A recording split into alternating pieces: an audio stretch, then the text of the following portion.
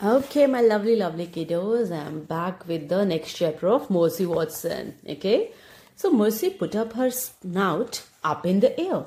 She sniffed. There was a wonderful smell. There was an incredible smell. The wonderful, incredible smell was everywhere. Oh my God, the wonderful, incredible smell was butter. Mr. Watson said, I think it's time for a bottomless bucket. Frank, why don't you and I go and get some treat for the ladies? At the concession stand, the little man behind the counter said, Yippee-yoo, what do you know? Hey, said Mr. Watson, you're the man who robbed us. Robbed you?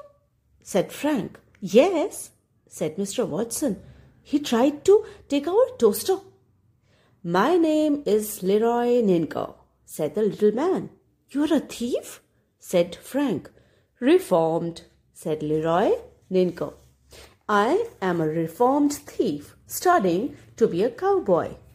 Well, good for you, Mr. Ninko, said Mr. Watson. We would like several bottomless buckets. Butter on those buckets? Said Leroy. We would like a great deal of butter on those buckets, said Mr. Watson.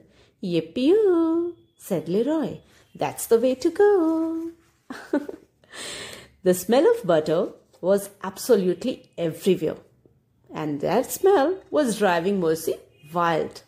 Where was the butter smell coming from? Yum.